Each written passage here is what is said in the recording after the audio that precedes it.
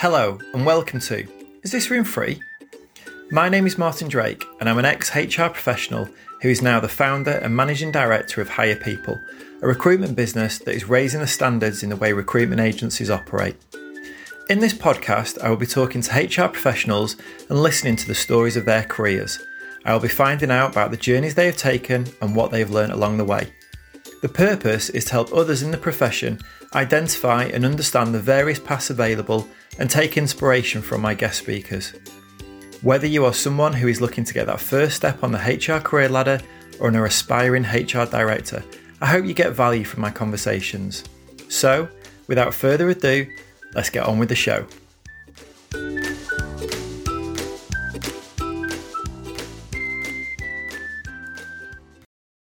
Hi everybody, welcome back to another episode of Is This Room Free? I am very, very excited about this week's guest.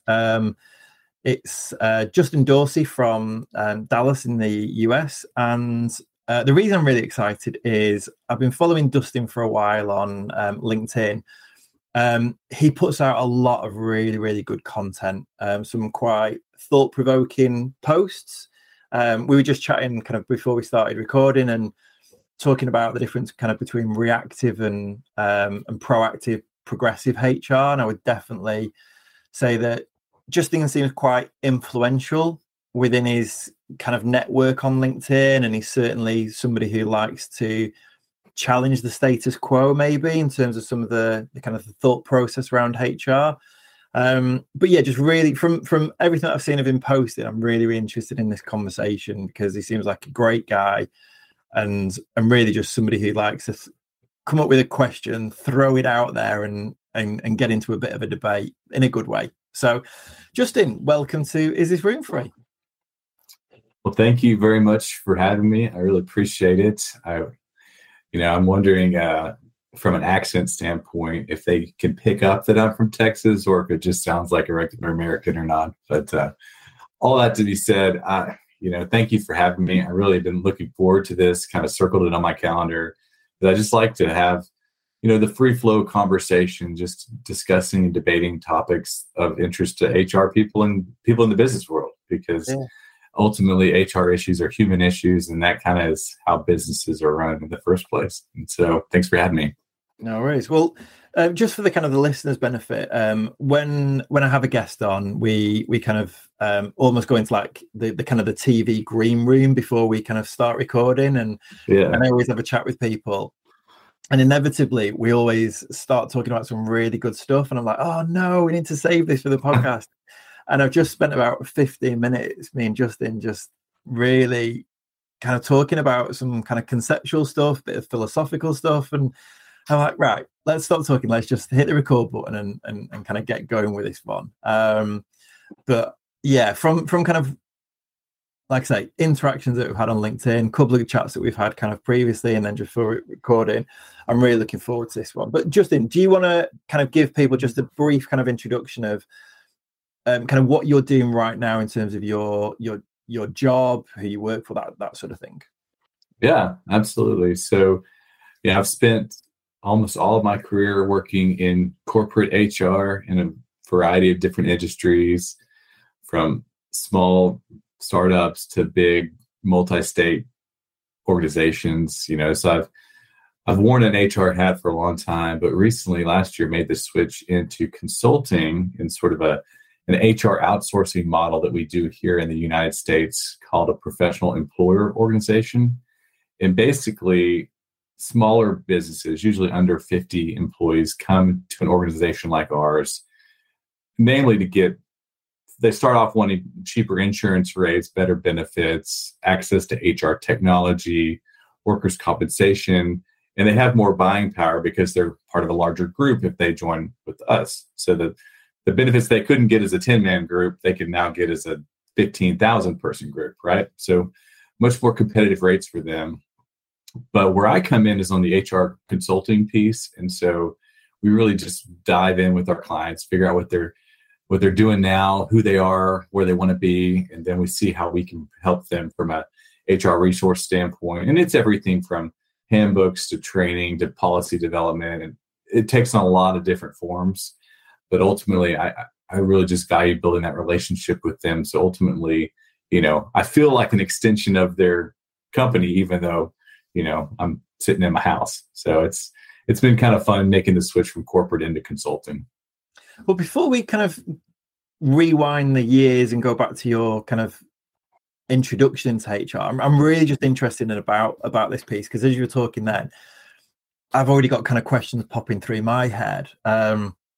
So I'm probably going to scatter you with a number of questions in one question right now. So I'm going to apologize before I start. But just in terms of, because it is a unique switch, that going from kind of in-house HR to outsourced consultancy side. And I guess question one or one part A maybe is, and I'm going to put you on the spot, of which do you prefer, the kind of the in-house or the consultancy? Because I know there's differences kind of either, where I've kind of had chats with people in the past. And then I guess part B was, and this might filter into part A as well. Do you feel, because you said, I feel like I'm an extension of their business. And I guess one of the downsides that I've heard about working outsourced before is that because you're not internal, you're not fully integrated, and a lot of it does tend to be transactional, and you never kind of get to see the fruits of your labor, if you will. So if you're doing, working on a project, you kind of hand over the finished project, and then you never get to see the kind of the benefits of it. That was like, let's say it's a big kind of an employee engagement project. You kind of work through it, you finish it, but then you don't get to see the 1 month later, 6 months later, 1 year later of, what was the results of all of that magic that you kind of went in and did. So yeah, I don't know how you'll answer that, but just my kind of initial thoughts out there to what you said. Well, I'll definitely take a shot at that, because I mean, corporates was a great learning experience, because you kind of build a HR knowledge foundation just based on experience, as well as outside training, education, things like that. But ultimately, I prefer the consulting side, just from a variety and different challenges standpoint. I mean, I get to work with way different clients, from day in and day out, and each one's kind of got their own story that they're writing, and so I get to come in and be part of that. And honestly, I'm glad to be behind the scenes and just supporting them. And I always say, like, you guys can get the credit, and I'll help on the backside providing the resources, because ultimately they're the ones running their business. We're not doing that for them. And they don't even have to take my advice. I'm really just advising on risk and options and potential consequences and things like that. So my relationship building is really with kind of our client contact. And, I think sometimes people who work in HR, or maybe an HR department of one, are kind of wary of a setup like we offer them. But I think it's great when our clients have HR, because then they are truly the boots on the ground, and I can just support them, Whereas if it's the office manager or even the president of the company, they may not have necessarily an HR foundation. And so it can be a little bit of a different approach working with them versus working with somebody who's got an HR background. So I don't know. I definitely prefer consulting. I thought you'd say the variety piece would be the attraction from that side. That's the kind of the usual one that pops up. It's that breadth of, something fresh always going on, because you're dealing with so many clients. And maybe kind of part B then. So you might actually not find that part B is an issue, because I don't necessarily know the model of kind of how you guys work, but do you ever feel a little bit sad that you don't get to see the fruits of your labor from any of the work that you've done? Or do you get to see it? I think you get glimpses of it. I mean, I think you get to see because some of the things that maybe if you've been in HR for a while, they're just naturally part of how you spend your day. And there's things that are on your mind, and that you've been there, done that. And you bring that and it seems quite simplistic sometimes to offer to the client, and they're like, wow, what an idea. So you kind of get those little moments where you're like, well, that feels good. It wasn't necessarily on their radar until I brought it to their attention, and they're like, that's a great idea, we're going to run with it. I'm like, cool. So I mean, there's plenty of satisfaction to be gained from that. And then also just, kind of building out sort of a roadmap with them, because everyone's got prioritization based on business needs, employee needs, things like that.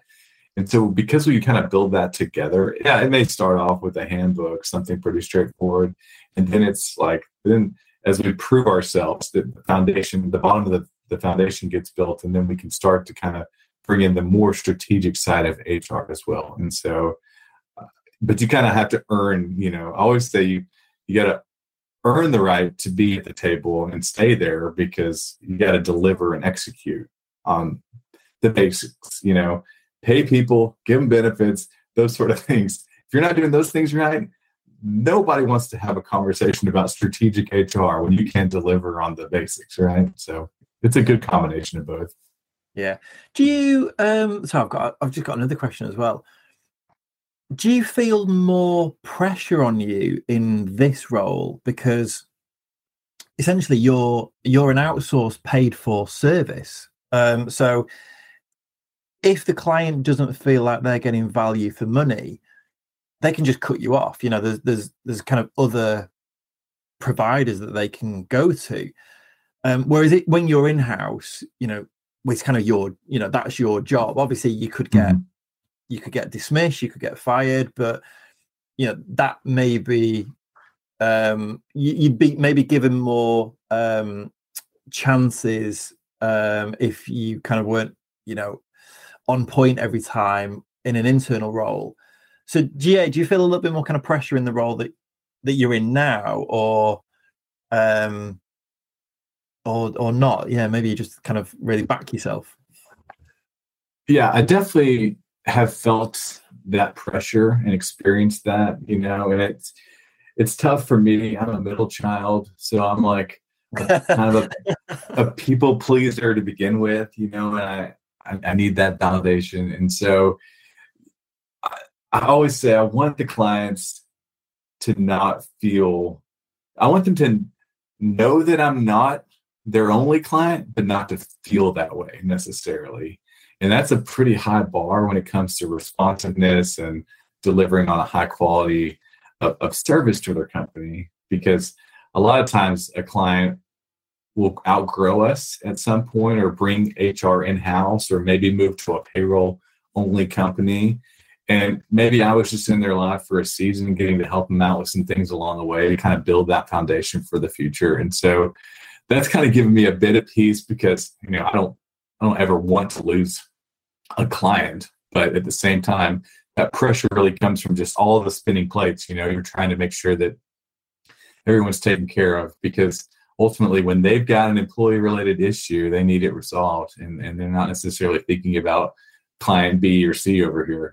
To them, it's the most important thing, and rightfully so, because it's their business. And I mean, the truth be told, what entrepreneur even starts a business thinking about HR? Like, very few, right? They're like, no, I want to make widgets. I'm really good at it, and I want to make it and sell it. And okay. And then HR comes along sometime in that process when you add more people, right? And so I just try to keep that perspective and just make sure that I'm meeting them where they're at, and in order to kind of help whatever season I'm getting to help them out with. Yeah, cool. Good. Yeah. So I feel like I've kind of grilled you from the beginning then. I didn't mean to.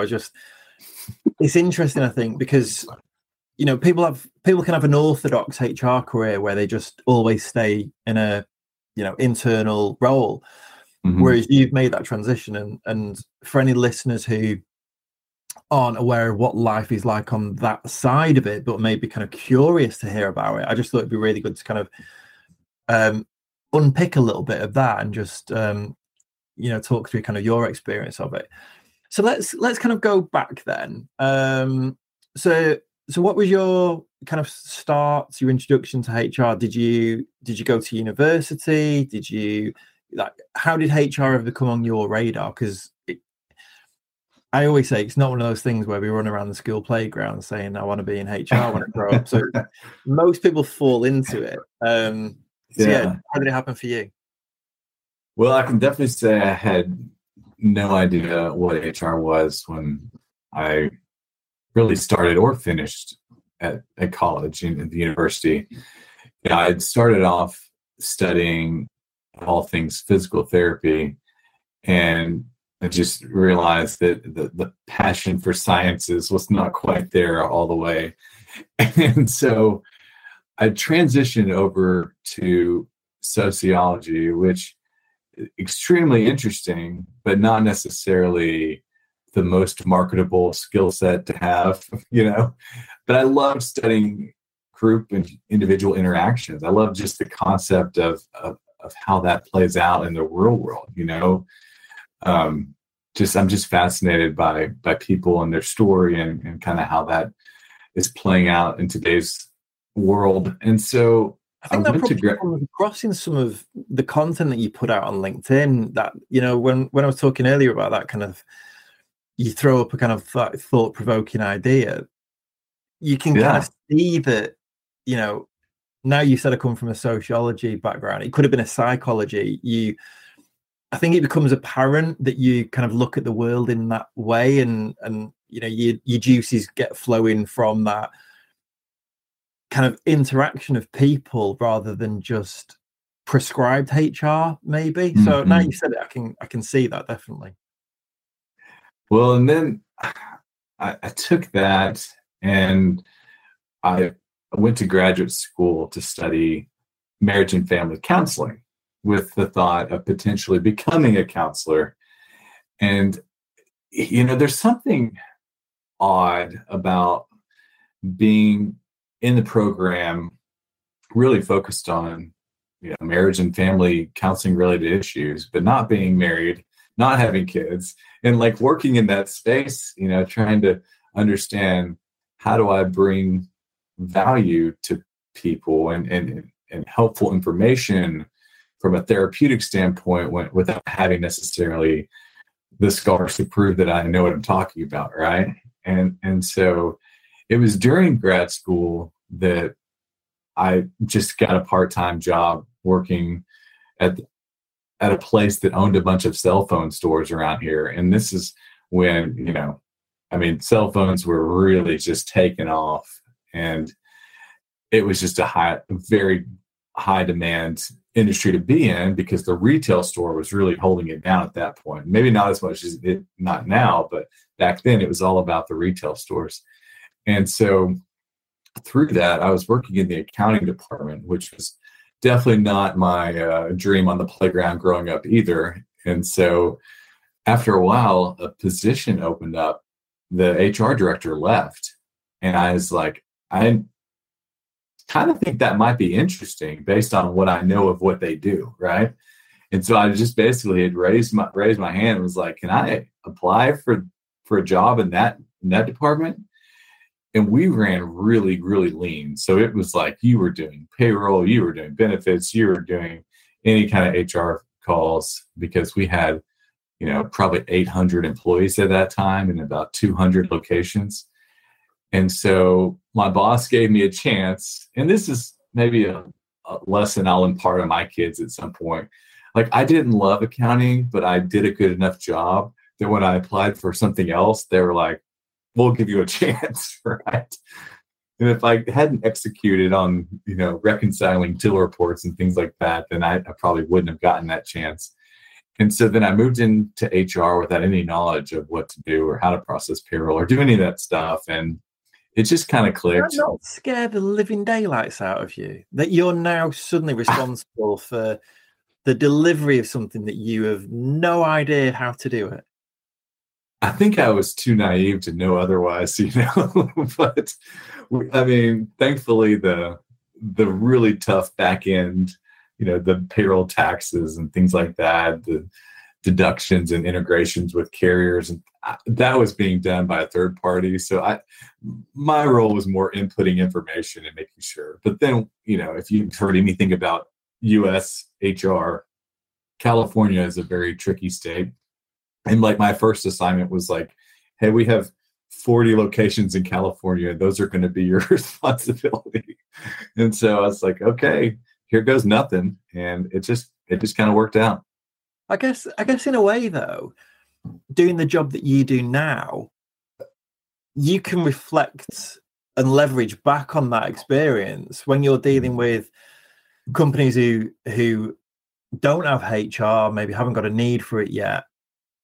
You know, you can say, well, I was there once, you know, I was in that company where, you know, Mr. Business Owner or Mrs. Business Owner, you know, you've got no experience with that, but trust me, I was that person once upon a time as well. And I imagine that gets you quite a bit of credibility when you're able to kind of, because you've suddenly got common ground, haven't you, that you're able to kind of, you know, align against.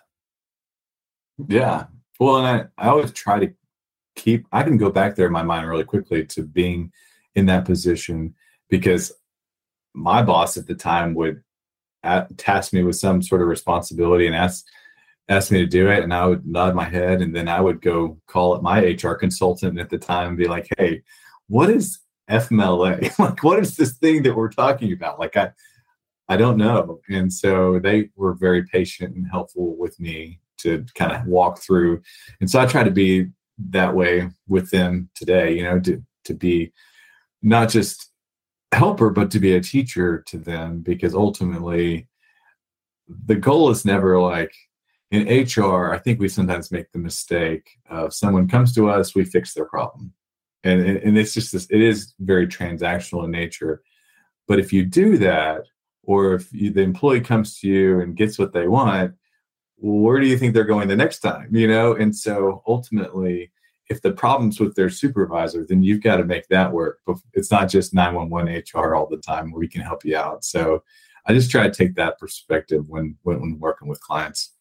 Where did you learn that? Because I'm trying to put myself in your shoes. So, you know, probably, I don't know what, in your early to mid 20s, you were working in an accounts department. For some reason, I've got no idea why, the HR director left and you decided to put your hand up and say, can I have that job? You stepped into that role, you know nothing about it. You're then kind of having to use an external service provider to kind of do that. Yeah, I'm just trying to kind of put myself in your shoes at that kind of point in time. It's then very mature to then assess the situation quickly and go, right, well, rather than every time they ring me, I fix it. And then, like you say, that just becomes a vicious cycle then of, well, they're always going to ring me because I'll be known as that guy that fixes stuff. Actually, you know, it's like the old saying, isn't it? You know, give a man a fish, he'll eat for a day, but teach him how to fish and he'll eat for life. How did you then, I guess the question was, when did that become into your, you know, vision, awareness of actually, if I just give them what they're asking for, if I fix the problem, that's creating a rod for my own back. Was it in that role? Did you pick it up early, or did it happen later in your career? Well, the kind of, I guess, sort of the dirty little secret about my career is that, you know, now this is getting juicy. So I was working in this position, and I had a coworker who, she and I basically were doing the same thing with just supporting different locations. So we were more or less equals. And her husband got transferred, and he was a pastor at a church and went to go work at a different one. And so she left. And my boss told me, he's like, I want you, and this is in my 24 years of wisdom, I want you to make a recommendation on what we should do with this department going forward. And I was like, man, that's a lot of pressure, you know? I mean, I don't know. I know how to Google at this point. That's about it, right? And so I put this proposal together, and I basically created an org chart of what I thought the structure of the department should be going forward, because we were growing, we were acquiring more locations. Like this train was moving fast. And so I presented an org chart with us bringing in someone to be my boss, like to be the head of HR. And then I would report to him or her, and then we would have an additional kind of a generalist type role underneath me. And I took that, I was really nervous and making this big presentation because super great guy, but like a big intimidating dude as well, you know? And so I kind of slid this org chart across the table and made my presentation. And he took a pen and he scratched through the person that I was proposing to be my boss. And he goes, "I think you can do it." Really? Yeah. I was had the same reaction. I was like, I mean, this guy believes in me for some reason. So after that, I became the director, for lack of a better words, and hired a team, and we just kind of took it from there. But that was sort of a pivotal moment when I was like, I'm jumping into the deep end. I'm going to have to learn how to swim somewhere along the way. Did he ever have a conversation with you why he, maybe kind of a little bit after, of why he made that decision? Had he seen enough in you to then think, well, actually, this guy just needs a little bit of, kind of moral support. From what I've seen of him, this guy could do it. He just needs more time on the job. That's all it is. Time served. I mean, I really think I was just very inexpensive at the time. That is the best answer. I had a very low rate of pay, so you could get more bang for your buck, I guess. The chief HR director in the Midwest. Basically, yeah, very low. Work for free, basically. No, I mean, I'd done enough right, and just was hungry enough. I think that he felt like he'd at least give me a chance at it. And so then after that, I mustered up the courage to ask if he would potentially sponsor some continuing education, and I could go take some more formalized HR training, so kind of mini-mester, small course type thing, so that I could prepare to get HR certification and things like that. Really just show me that I wasn't just learning how to do a job, that I could actually translate this skill set to a profession. Because we can learn how to kind of repeat behavior, right, in a controlled environment, or learn how, but it's like I never wanted to be limited, because you just never know what's going to happen. And I wanted to be able to land on my feet if I had to go find a job somewhere else. Right, everyone, we're going to interrupt the conversation to bring you some information on one of our own very favourite businesses, a company called TenSpace. We've been huge supporters of their work ever since the beginning, and just absolutely love their approach to the world of engagement. However, I'm going to let Bethan from TenSpace tell you more about what they do. Hi, I'm Bethan Corley, Commercial Director at TenSpace. I just wanted to let you know a little bit about who we are and what we do. We've developed an employee engagement platform that supports organisations to build highly engaged, high-performing teams. We elevate the employee experience by bringing efficiency, professionalism and simplicity to gathering employee feedback. For people teams, it reduces months of work into minutes with built-in tools to help you understand your feedback and quickly action it. For employees, it offers a simple, trustworthy and engaging way to provide anonymous feedback via WhatsApp, SMS and email. Find out more on our website, tenspace.co.uk. At this point, had you decided, do you know what, actually, I think I've found my vocation? Because up until this point, as you said, you kind of moved around through a couple of different courses at university. You then started off in an accounts role.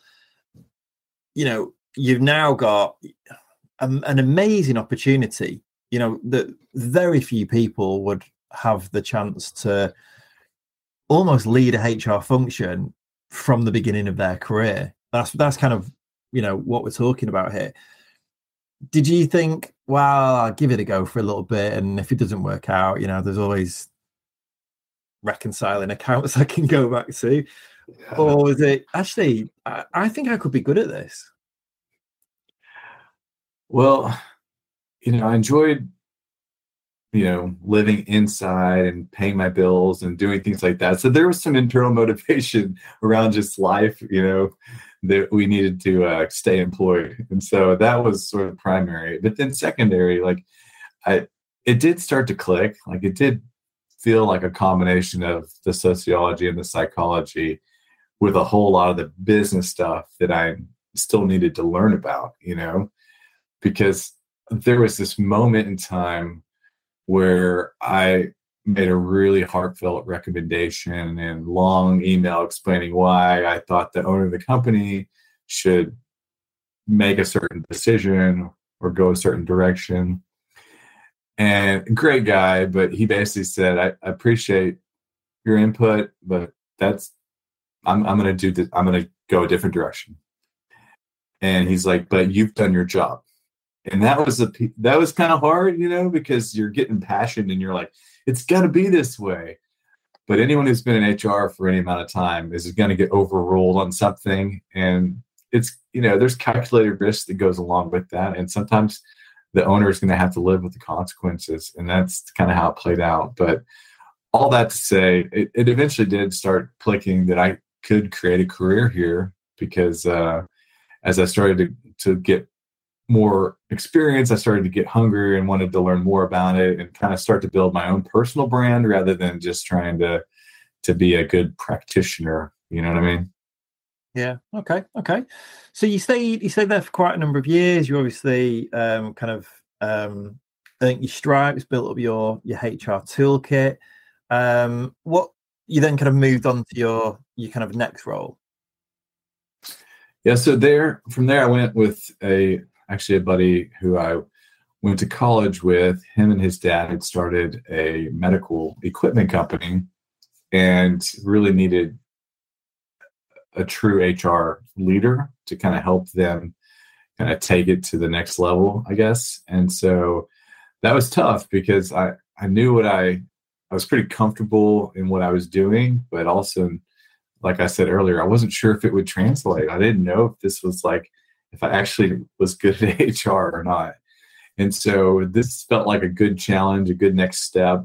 But it was also experience in a different industry, it was private equity based, which is a different animal too than privately held. And so it was a good experience, just kind of going in there, kind of assessing the situation and figuring out kind of where we needed to go from an HR perspective. And lots of really sharp folks there, really, bright people to kind of learn, kind of hone my own business skills, just being around them, So that was kind of my next move for my career. And then after that, I probably look like a job hopper if you look at my resume, but maybe I like the term job selector, because I'm all about variety, and that's probably what's led me into consulting. But I've had a number of different stops after that, but ultimately all has contributed knowing what I don't want to be and also learning more about the HR person I want to become. I think you've got a good spread though, looking at your kind of career history. I've just got kind of your LinkedIn profile that I kind of scrolled through. You've done, 5, 6, 7 years in a company, then, 6 months, 1 to 2 years in another. It's not as though you kind of leapt around a lot. With some you have quite a significant amount of tenure with. So there's obviously, some roles must appeal to you. There's maybe a bigger job to do, more challenging work. Maybe you just like the environment and the company more. Mm-hmm. But I think you've got quite, kind of solid background. The one thing that really stood out to me before we started the call that I was really interested in was that you'd always worked in a senior level role. And that was the kind of conundrum. I was like, how has he managed to get, looking at his LinkedIn, he's gone straight in as a HR director. How has that happened? But we've kind of uncovered that one. But I guess my secrets. Yeah, but I guess that maybe then kind of set that kind of career trajectory for you, that you then, it was such a big role, your first one, really. It wasn't creating a HR function from scratch, but certainly growing into that, and with an organization that was going through a huge growth trajectory itself, there becomes a lot of responsibility with that, and a lot of exposure that you wouldn't have done if you'd have just started in an entry level role. Mm-hmm. So I mean, we don't need to go through kind of every single job for you. I guess what I'm really interested in, I want to get into some kind of debate and insight with you, because I think that was what drew me to your profile in the first place. And it's what I alluded to at the very beginning of this call. So maybe we'll just go kind of, I don't know, start kind of just talking about kind of general HR and see where that takes us. And one of the things that we mentioned before that we were talking about just before we started recording was that kind of transition from transactional HR to really starting to add value. And maybe it comes back to the question that I asked before about, when did it become apparent to you that if you were just the fixer guy, then that's all you were ever going to be? If you kind of started to coach and educate, then it's the ripple effects. People are then doing kind of that work on your behalf, that if you teach them how to do it, the next time they're presented with that challenge, that question, they should know how to respond to it. So when did all this happen for you around kind of that awareness of, one, how to, I guess, take HR out to the masses and make your job a little bit easier for yourself, but also bringing in this kind of element of, well, I just don't want to be a facilitator of transactional HR. I want to go into an organization and prove the value that we can start to have and the impact that we can start to have. When did that happen for you in your career? Well, I've got a distinct memory of starting to get involved in local HR events and associations around town. And because I just, I knew that there was a lot more to it than what I had been exposed to. And I was kind of curious what that looked like. And meeting other folks that were in HR would probably help me along the way. And so I got really plugged in, but I can still remember one of my earliest observations of going to this kind of one-day seminar conference with a variety of speakers and topics. And I'll be honest, everyone seemed grumpy. Really? Yes. And I just was very confused by this, and I didn't understand why the energy wasn't real good in the room, and people didn't seem like they were having a good time, and they were still having to, they were not in the office, but they were still putting out fires at the office. And it was just this kind of thing. They weren't even really able to be present, And at that point, I didn't have email on my phone. Work wasn't following me around quite to the same level. I'd have to log into a laptop and get connected to Wi-Fi for me to be reconnected to the workplace, right? I mean, that in itself is just a big thing about how, how amazing kind of cell phones are and mobile phones, but how much of a burden they can be at the same time as well, that you can't ever truly switch off. That's a different agenda altogether, but that's a real kind of acknowledgement to that, world that we currently live in. Yeah, you're right. I mean, you have to have healthy boundaries or it'll just take over your life, and that's no good for friends or family either. So, so after that, just that observation, I was like, in the role that we're at, we've got such an opportunity to really help other people be successful. And by doing that, we're successful, right? And it goes back to, like I said, you deliver on the basics, you execute with excellence, but ultimately there's a whole lot more that could be done, beyond just You want something here? Here's your fish. Here's your fish, you know? And then also being with a company that had locations in multiple states, I physically couldn't be there to have some of the crucial conversations that supervisors need to have with their employee who's struggling or dealing with, you know, a general manager who may not have an HR background, but has grown up in retail, and just they're calling me wanting to know, we think this guy's stealing. What do we do about it? You know, like just kind of coaching through those moments, knowing that I can't be there. They're representing us. They're kind of temporarily wear the HR hat. The only thing I could do was to help coach and train them through that process, you know.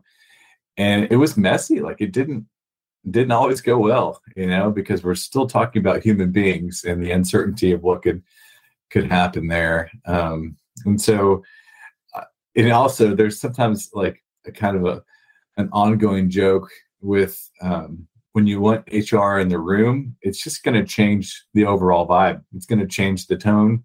It's going to add a level of pressure and anxiety to everybody, you know. And if you've spent time with me, like that's not me. Like I don't want to, I'm not that guy, you know. I don't want people to be uncomfortable and worried about that someone dropping the hammer on them. So I found it inevitable. Do you think, you know, I think I said this on an episode with Alison Dixon a few months ago that yeah, if HR goes into a meeting, everyone's like, oh my God, who's going to be fired? Yeah. If the sales director walks in, nobody goes, oh no, what's he going to sell to us? What am I going to end up buying here? Like, why does that happen only to HR? You know, if finance walk in, they don't go, oh no, they're going to collar me over my expenses, or they're going to slash my budgets. Is it just inevitable that is always going to be the kind of the ball and chain that HR just drags around with it, that, you know, we're just going to be perceived that way? Or do you think it will eventually change? I think it can be changed. I think some people are doing a better job about that than others, you know. And one story that kind of came to mind is that a place I used to work at, they moved into a new office building, and HR kind of had their own area, and it was a big HR department. And, you know, one individual mentioned, you know, at the last building, we got to see more people. We were kind of out in the middle of things, but no one's coming by to see us here. And I kind of laughed at that, because I was like, well, you go see them. You know, I mean, they're in the same building, they're maybe on a different floor, but you're going to have to go out there. Because it was like one of those things where we even had a pool table and a shuffleboard and all these. We had a fun break room that no one used, unfortunately. And I kept saying, and I even heard comments about, oh, that's a waste of time, or it's just kind of this old school mentality. And I was like, I mean, HR can go play around a pool, you know, or ping pong or whatever. Like, what's the big deal? Like, if you don't invest in those kind of interactions, then you can easily be seen as the Grim Reaper when you come around, you know? And I was like, I don't ever want to be that. And honestly, if I have to let someone go that I at least have developed some understanding of, not that we're best friends, but we have a relationship to where they know I'm not out to get them, because, you know, there's very vulnerable moments that we have to step into and say, we need your performance to improve, and we want to give you the ability to do that and the resources, whatever that may look like. But you've got to own some of that too, you know. You take that approach versus, you know, it's always just slapping on the wrist or you're in trouble every time I see HR, then yeah, it's going to be hard to outlive that reputation. But I think it can be changed, but it takes time and intentionality. It's funny listening to you talk. You know, my exposure to HR has been 13 years now, from me being in HR for 6 of that, 7 years I've kind of been recruiting in the HR space, and it's a little bit sad that you're still bringing up examples like that people are still talking about individuals who haven't yet switched on to, like you say, it's a two-way street. Why aren't they coming to us? Well, you've got the same number of legs they have. You can you go to them. It's like I remember kind of one of my friends made a good point, and somebody said to him, you haven't rang me in ages, and he went, well, you haven't rang me either. Right. Don't point the finger at me. Mm-hmm. The finger of blame is equally kind of on your side. But yeah, it's just a little bit, how we still having these conversations about HR needing to get out there, about life can just be so much easier when you integrate yourself into the business, when you know what the business makes, whether it's widgets or the service that you deliver. Mm-hmm. You understand what the engineering team are doing, what the sales team, what their targets are, the deadlines that finance have to reach every month end, and then beyond that, the intricacies of each individual, each team, what's going on in different people's worlds. You remember that somebody was quite ill a while ago, just touching base. Mm-hmm. I just thought I'd come over. I haven't spoken to you while. Yeah. How are you going? I remember you were off for a month because of that, sort of that operation. Is it all better now? It's just really, really simple stuff. It doesn't have to be, forced. It can just be being kind, just being inquisitive, being interested. Mm-hmm. And it's surprising that we're still coming up against these situations where, HR are operating a closed door policy. It's staggering.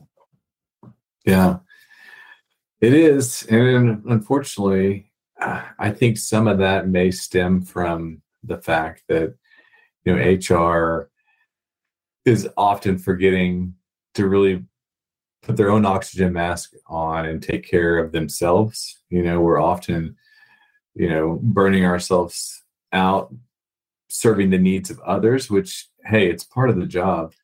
But a lot of times there's just nobody there for HR, or you're dealing with such a high level of confidentiality that there's not anybody that you can really talk to about the craziness that's going on in our worlds. I really think building a support system for HR professionals is extremely important, so that we're not going at it alone or going at it like it's always been, and just really continuing to evolve throughout our careers, because ultimately that's what the companies need, and that's what the organization benefits from. If we're not developing ourselves, then obviously you're going to plateau at some point, and it's just not going to be as good an experience as it could be if you were, touching more impactful things with your company. Yeah.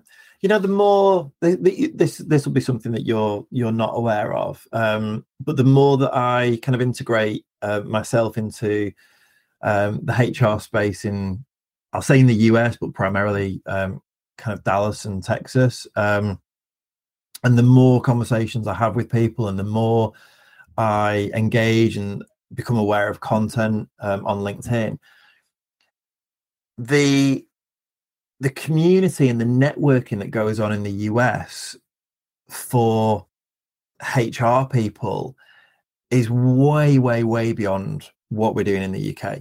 I was talking, again, for the listeners' benefit, I was talking about, what I pick up on in terms of differences, stateside versus kind of in the UK.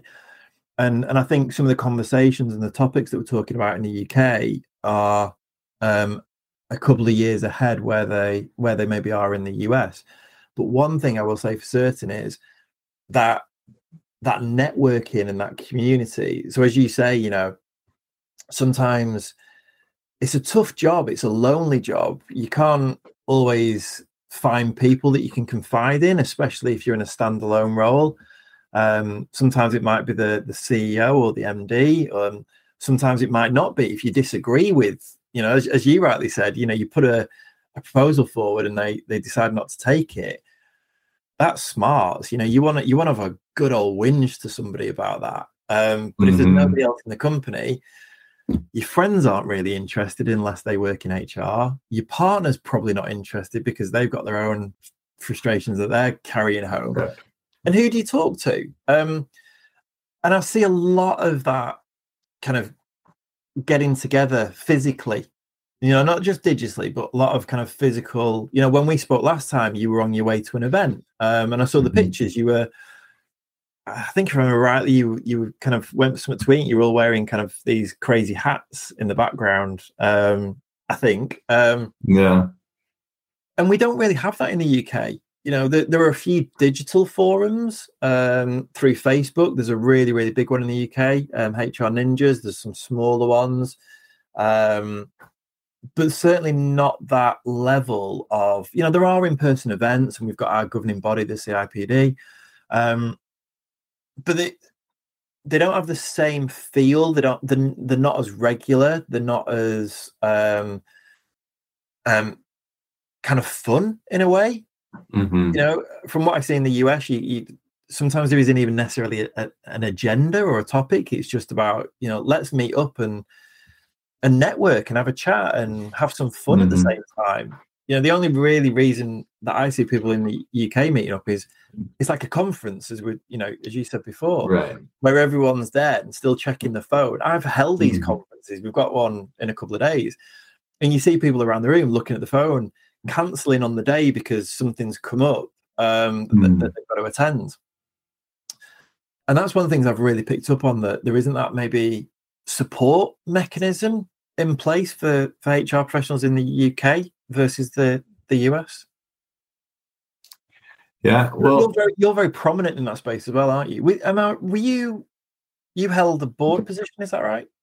Yeah, I got to be president for Fort Worth HR, because I really live on the Fort Worth side of things and here in the Metroplex, and we're sort of unique in that there's 4 pretty prominent associations within about an hour of each other, between Dallas Mid-Cities area, which is between Dallas and Fort Worth, and then there's one in kind of north of here in the Denton area.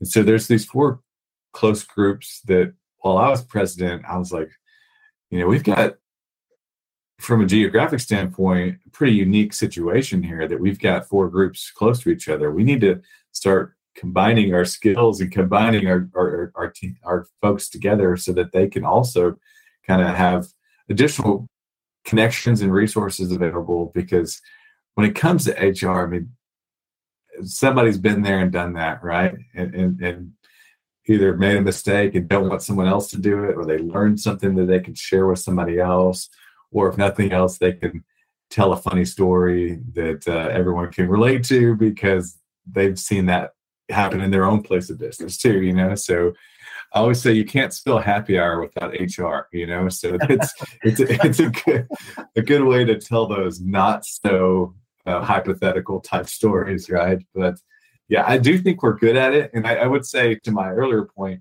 that vibe that I felt when I started off going to those conferences, I think it's changed dramatically.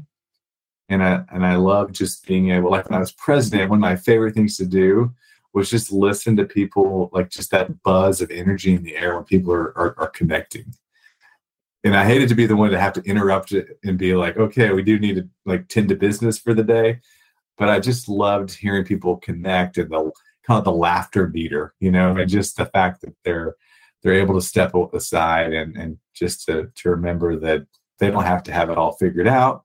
And if they stumble along the way, there's people that can help them. So I think we're doing a pretty good job at that. Yeah. We, the last kind of HR event that we did last year, we had 3 guest speakers lined up, and unfortunately, one of them wasn't able to make it. She lost her voice on the day, which, when you're delivering a presentation is not ideal. Yeah. So we had to kind of improvise, and I said, do you know what? Let's run a HR clinic for that session. We had 40 people in the room, and I said, let's turn it into let's use the power of the room, where anybody who had an issue, I got them over lunch to write on a post-it note, a question or a situation they may be struggling with or wanting to raise.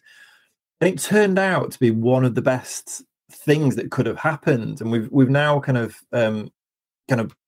implemented it as a standard feature in all of our HR events to use this HR clinic where people can just raise something and then we open it up to the room and it opens up debate. And as you said, apart from COVID, which none of us had ever dealt with, there's pretty much somebody in the room has either done it, been there, been part of it. It's also something that they're dealing with. So there's opportunity for collaboration. And it was amazing just to get that just collaboration of kind of the whole group of people. And I definitely see a lot more of that in the US to the UK. But hopefully, it's something that we can maybe start to try and do a little bit more over here. I'm kind of conscious of time. We've got a few more minutes. What do you think makes a good HR practitioner? So let's say there's somebody in the earlier stages of their career who might be listening to us talking now. And what advice could we kind of, or not we, that's the royal we, I'm just going to let you talk. What advice could you maybe pass on if you were kind of face to face with them and they were saying, what should I try and do with my career or the way I go about HR to make a bit of a name for myself, to deliver the best impact that I possibly could? A tough question, but I think if anyone can answer it, you can answer it.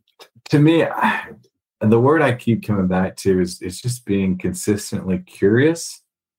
I've not been afraid to poke at things, which, I've been with some organizations that are well established, been around over 100 years, and they didn't always like me poking at things, but I was always able to just say, well, why are we doing this? Or could we potentially try it a different way, and not trying to be confrontational, but just asking questions to understand, what's the why behind this.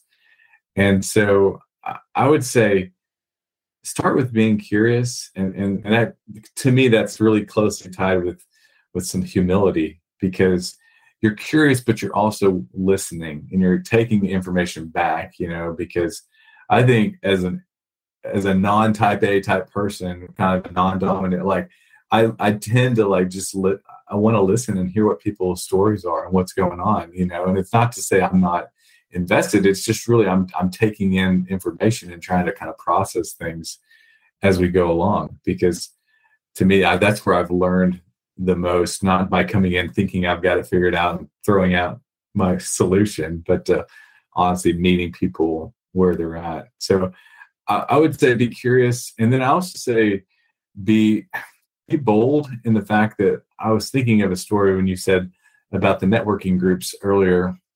There's an office of Mercedes-Benz located in the North Fort Worth area. And I'm not sure what all they do there, but the head of their HR department came and spoke at an event, and he told the whole group, and I'll never forget this. He goes, I'm going to give you my cell phone number, and any of you can call me if you have questions, but I know that none of you will. He gave the head of HR for Mercedes America, basically, gave his cell phone number out to a crowd, and probably no one ever called.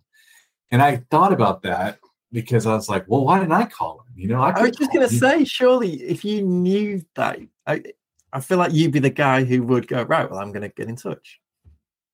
Well, I kind of regretted that for years, and then another opportunity came up where I saw that someone had published a book on a topic that was HR related and kind of a faith-based element to HR. And I was like, well, that's very interesting that he did that. Like I had thought about doing something like that.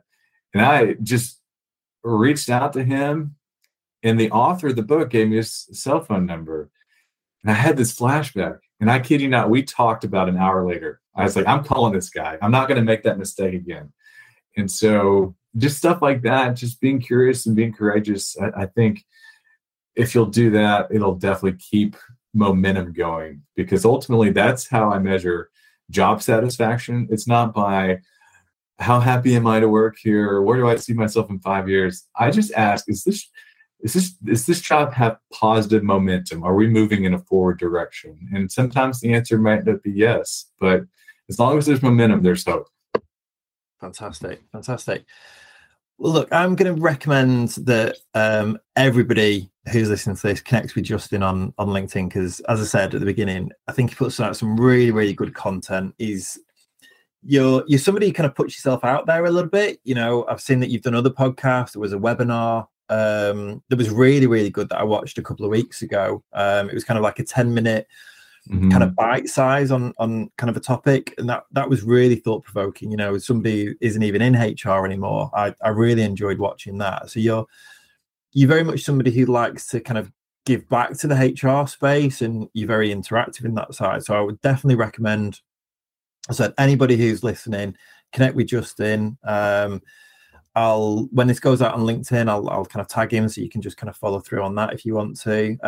But look, Justin, thank you so much for today. It was an absolute pleasure. It was good getting to know more about you, about, you know, your story, how you've got to where you've got to, and your take on the world of HR. I'll certainly be following and commenting, as I have been doing, on a lot more of your posts, because they're just enjoyable. It's nice just to, as I say, I don't work in HR anymore, but I'm kind of in that sphere still, and I just like what you put out. It's really, really good stuff. So yeah, thank you very much for being a guest today. Yeah, no, thank you so much for having me. I really enjoyed it, and always great to connect with someone on the other side of the pond. That's been really cool. And there's another show in the bag. I hope you enjoyed it and really appreciate you listening.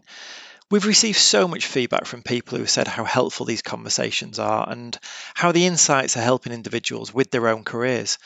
However, to get the podcast to a larger audience, we need your help. Please could I ask you that you'd write a review on whichever platform you're listening to this on, as it's the ratings and reviews which really help get a podcast promoted. So if you could spare just 30 seconds to write us a review, that would be really, really appreciated. In the meantime, I hope you'll join us on the next episode, and I'll see you then. This podcast is brought to you by Hire People, a recruitment agency specialising in the HR and marketing professions. But we're not your typical recruitment agency. When I created Hire People, I very much wanted to rip up the rule book when it came to the model I felt a recruitment business for the modern times should adopt. I've been an internal recruiter as well as a HR manager using the services recruitment agencies. Some good, mostly poor. I've also been a job seeker on the receiving end of poor service from every recruitment agency I applied for a job through. It left me feeling despondent, non-supported, and very much like a statistic. So I decided to do a Gandhi and go and be the change that I wanted to see in the world. Hire People was born from that desire to not only run a recruitment agency that has standards, but continuously driving those standards higher. We are highly innovative and introduced a number of features that distinguish us from your typical recruitment agency. We offer a 6-month 100% rebate. We've introduced the innovative and groundbreaking Hired 360 product, which has brought 3D CVs and 3D job descriptions to the market. And we very much place the emphasis on service, not sales. So if you're interested in working with us, get in touch and let's see how we can help.